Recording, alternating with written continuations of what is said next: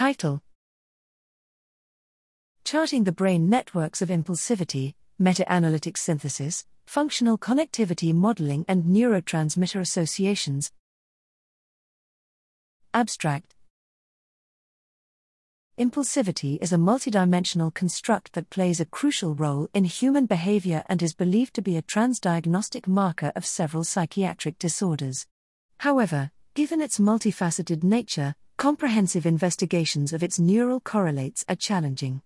In this study, we used a multimodal approach to investigate the functional network organization of two domains in which impulsivity manifests: decision-making and action control.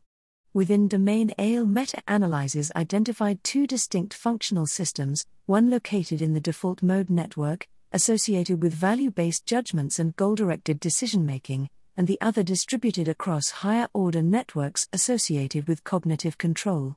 These systems were organized into four specialized communities of default mode: singulo-insular, frontoparietal, and temporal regions. Integration within those communities was associated with serotonin receptor density.